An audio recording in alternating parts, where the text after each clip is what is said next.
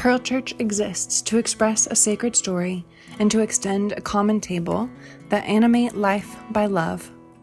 A primary expression of our sacred story is the weekly sermon. If our sermons inspire you to ponder the sacred, to consider the mystery and love of God, and to live bountifully, would you consider supporting our work? You can donate easily and securely at our website, pearlchurch.org, or follow the link in the podcast notes. Thank you for partnering with us in expressing this sacred story.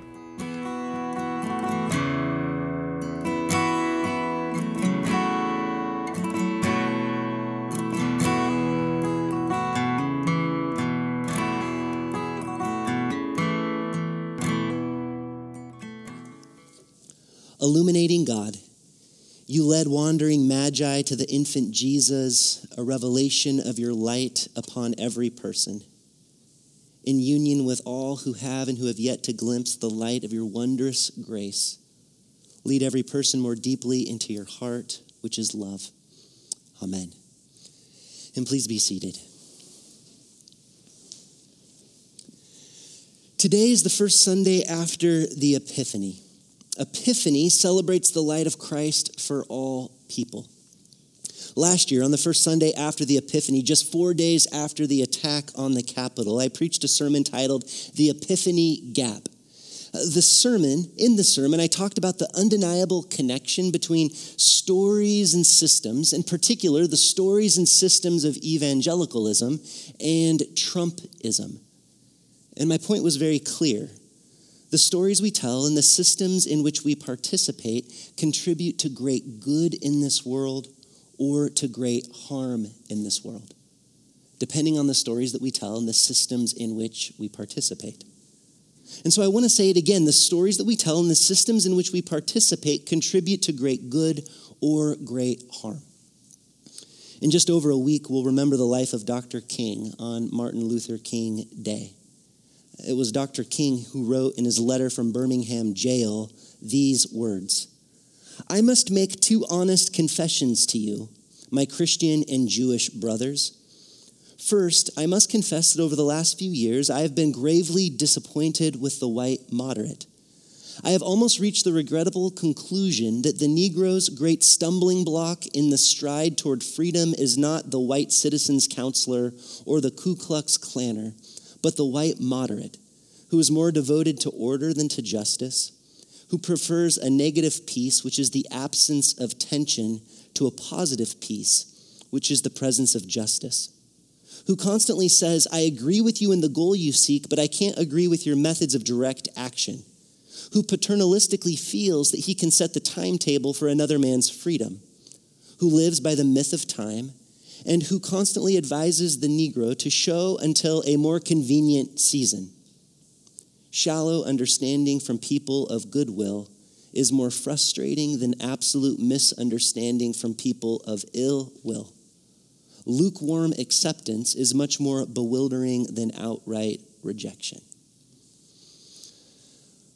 And so on this first Sunday after the Epiphany, just 1 year after the connection between evangelicalism and Trumpism was made visible for the entire world to see, and just 8 days for Martin Luther King Jr.'s remembrance, we're going to take this morning to talk about white supremacy, which is what Pastor Ben astutely talked about a year ago, in which he pointed out that white supremacy often rises from what can be called Christian supremacy. And so I'll begin by talking about a Christian story that's been used for great harm over millennia. And then I'm going to stand on Ben's shoulders from a year ago to talk about how Christian supremacy has been used, especially in the United States, to support white supremacy. And then I'll conclude with an invitation back to the ancient, beautiful, revolutionary gospel of Jesus. A Christian story. By the time we get to Genesis chapter 9, the righteous Noah had built an ark. His wife, 3 sons, and their wives had endured a flood, and they all lived to tell about it. In chapter 9, God and Noah enter into a covenant, and all seems to be going pretty well for this new story about this new humankind until, right? Always until. Until Noah, a man of the soil, we're told, plants a vineyard, gets knocked out drunk, and while naked, was looked upon by one of his sons, Ham. Now, nobody actually knows what this means. Ancient to contemporary theologians make all kinds of guesses, spanning a literal reading, Ham merely looked at his dad naked, to a far-reaching reading, Ham castrated his dad. These are the two extreme interpretations of the story. In between these two extremes, some guess that Ham touched his dad. Others guess that Ham placed a magical hex upon his dad. Others guess that Ham molested his dad, and others yet guess that Ham raped his dad. And again, nobody knows. What we do know is that whatever happened, it made Noah really, really upset. Because after waking from his drunken stupor, he blesses two sons, Shem and Japheth, for covering him up. But he curses Ham, the father of Canaan. Not once, saying, "Cursed be Canaan, the lowest of slaves will he be to his brothers," but twice, saying, "May Canaan be his brother's slave." Now, although there are many confusing aspects to this entire account, such as a worldwide flood, or a barge-like boat floating on top of wild waters for over a month, or like two of every animal, carnivorous and herbivorous, peacefully abiding in a boat for weeks.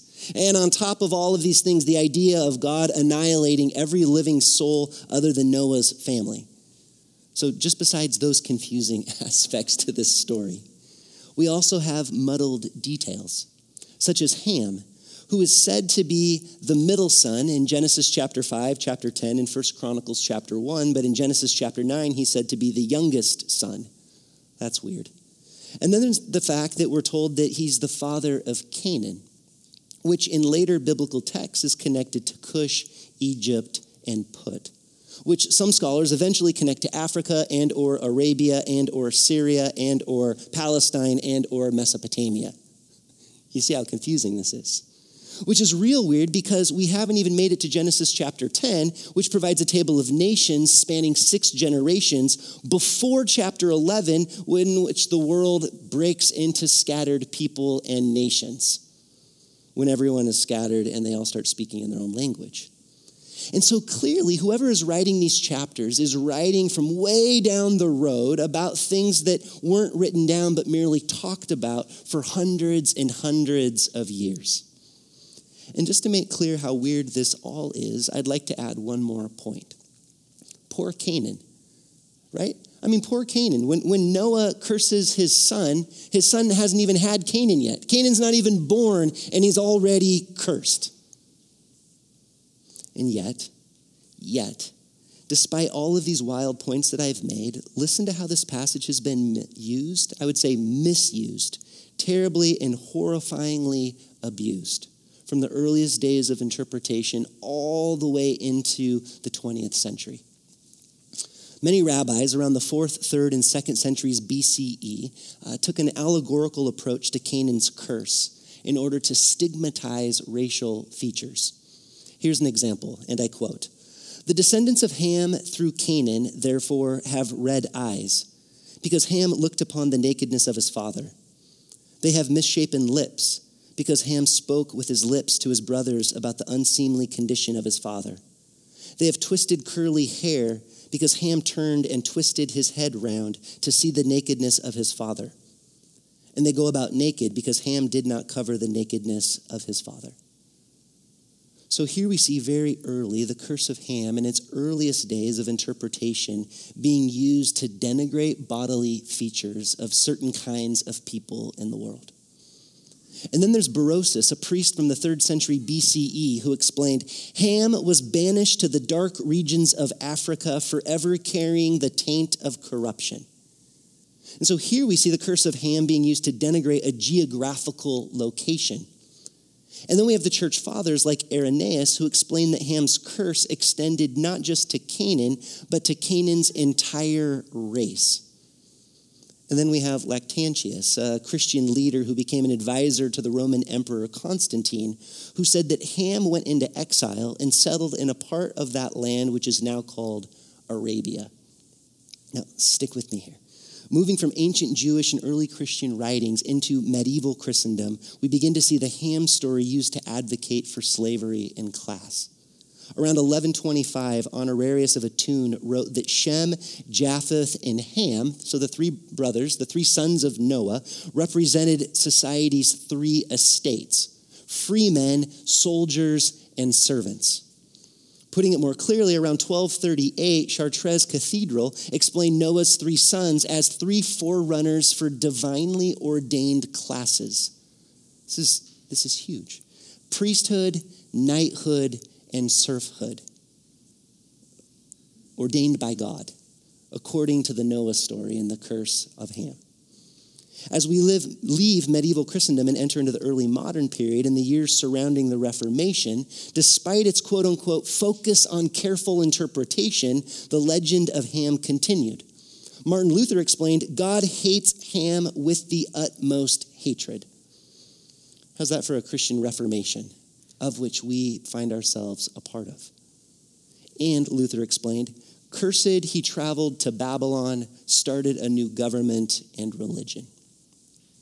And then there's the Portuguese scholar Gomes Enzes de Azarara, around 1445, wrote, Noah laid upon Ham, cursing him this way that his race should be subject to all other races of the world, and from this race these blacks are descended. And in the mid-1600s, John Milton, in his famous Paradise Lost, wrote, witness the irreverent son of him who built the ark, who, for the shame done to his father, hear this heavy curse, servant of servants on his vicious race. Notice the evolution. Noah curses Ham. Ancient rabbis denigrate particular racial features. Ancient priests denigrate particular geographical locations. Church fathers denigrate a particular race of people. Medieval Christians promote a divinely ordered three-tiered class. And early modern Christians specifically connect the curse of Ham to people who are black. Here's an excerpt from Augustine Camlet's Dictionary of the Holy Bible written during the Enlightenment. Ham's name means burnt, swarthy, or black. And Camlet, it's believed, is the first scholarly Bible commentator to link Ham directly to blackness and to slavery. To be clear, I'm brushing with a broad stroke here. I am not intending to say that this is how every person understood the curse of Ham throughout human history. Nonetheless, these are unequivocally the strains of thought that build on strains of thought, that build on strains of thought that influence story, imagination, and religion throughout millennia. The literature is clear. By the time we get to the United States, Southerners believe that Ham's curse, to be servant of servants, was their definitive proof that the enslavement of black Africans was God's will. They even reasoned that Ham's sin went against Southern culture, explaining, Ham's transgression was a violation of familial loyalty that marked Ham and his African descendants as utterly devoid of honor and thus fit for slavery. And in the 1900s, as late as the 20th century, just 90 years ago, the prestigious theologian James Cone wrote these words about Dr. King's childhood in the 1930s. In those formative years, the Klan was as active as ever, striking fear with their hooded night marches and burning crosses, a powerful reminder that not all crosses were liberating and loving, even when Jesus' name was invoked. White ministers sometimes served as mob leaders, blessing lynchings or citing the stories of Ham to justify white supremacy as a divine right. And so there you have it. We've moved from a bizarre, confusing, and terribly obscure passage in Genesis chapter 9 to support the denigration of racial features and geographical locations to a three-tiered class ordained by God, which approves of slavery, to make clear that the divine hates an entire people, to be specific, people who are black. To righteously maintain a Southern culture by owning black people as property, and to form group societies and churches throughout the United States as late as the 20th century that abused, beat, and lynched black women and men in the name of Ham and in the name of God. Now you may be thinking right now, thank goodness we're past that. But we're not. I mean, maybe you've gone your whole life without hearing a white Christian use the story of Ham to justify the righteousness of their racism. But the Bible has been used to demean and diminish all kinds of people throughout millennia. Women, divorcees, quote-unquote heretics. And we could certainly have any queer person from our community tell at least one story about how the Bible has been used to refuse them inclusion, belonging, and participation. The Bible's misuse that has caused abuse is terrifyingly long. It's horrifying. And this brings me to Christian supremacy, which Ben talked about a little over a year ago. You see, one reason for white supremacy in our country is due to our heritage of Christian supremacy. Brief history lesson, shorter than my Ham lesson. Here we go. In 1493, Pope Alexander VI explained what is called the doctrine of discovery, which stated, among other works well-pleasing to the divine majesty and cherished of our heart, this assuredly ranks highest, the highest task of Christian people, that in our times especially, the Catholic faith and the Christian religion be exalted and be everywhere increased and spread, that the health of souls be cared for, and that barbarous nations be overthrown and brought to the faith itself. This doctrine of discovery, which was actually colonial supremacy in the name of God, undergirded Christian thought in the United States.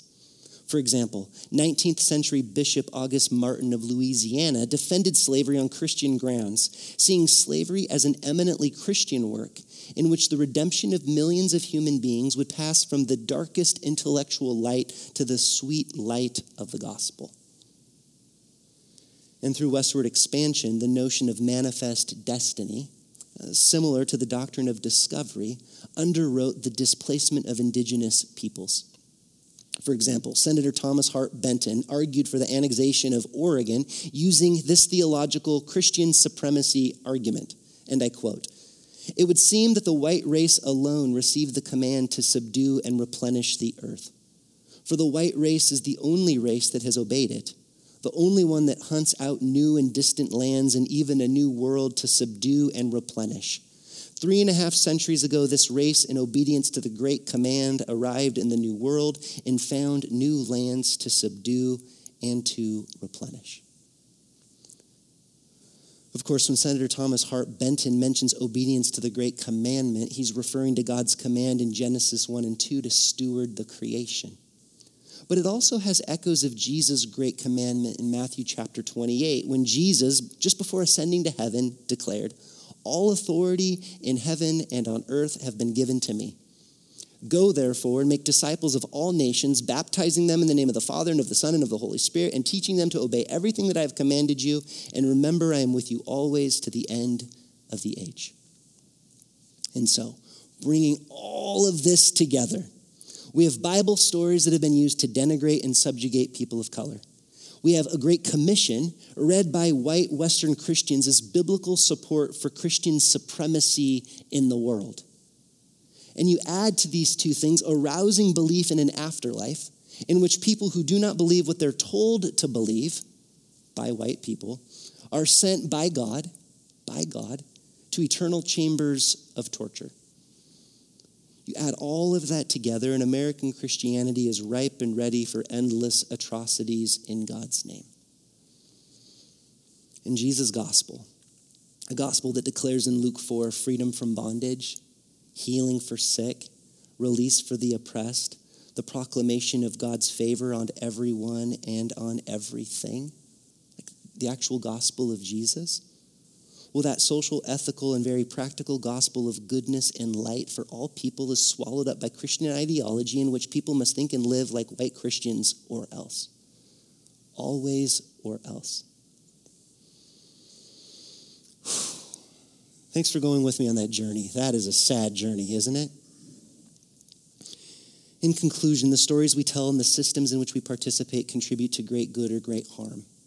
We're at a church that's affirming. We're at a church where women can serve at every level. We're at a church that goes into the ambiguity and complexity of life, and I believe that that is necessary for good religion. I believe that religion that excludes women or queer people or doesn't go into ambiguity and has it all figured out simply perpetuates Trumpism and violence and biblical harm in the name of God. And Christian supremacy insists our way, our thoughts, our life in God's name or else. i.e., believe or else. Believe or else. Believe or else is a very white supremacist thing to say. It's racist, it's bad Bible reading, it's horrifyingly violent, and it's truly anti-Christ in this world. Let us never forget the early Jesus movement was not about being right or being white or being straight or being male. It was in its earliest days about following a Messiah who declared the favor of the Lord upon you. You, whoever you are, especially those of you who are told by dominant society that you do not belong, that you cannot belong, that you must change, become just like us, or else you cannot be a part of this, especially that kind of language, and to those kinds of people, it is to those people who Jesus is proclaiming his message over and over and over again to. Pearl Church, our religious work is to bridge the epiphany gap, which is truly more than religious work. It is actually deeply, pervasively human work. Human work that makes loving, generous space for every person until, as Isaiah imagines, we belong together in the midst of all of our difference. And until that great day arrives, we will express a sacred story and extend a common table that animate life not by fear or guilt or shame or duty or even a sense of supremacy, which is forever violence in God's name. Instead, at Pearl, we will ceaselessly and tirelessly express a thoughtfully sacred story that's always informed by stories of the other. And we will extend a truly common table that celebrates the vast diversity of God. Because good stories and inclusive communities are the bedrock of life that's animated by divine love. May it be so, and let us pray. Illuminating God, you led wandering magi to the infant Jesus, a revelation of your light upon every person. In union with all who have and who have yet to glimpse the light of your wondrous grace, lead every person more deeply into your heart, which is love.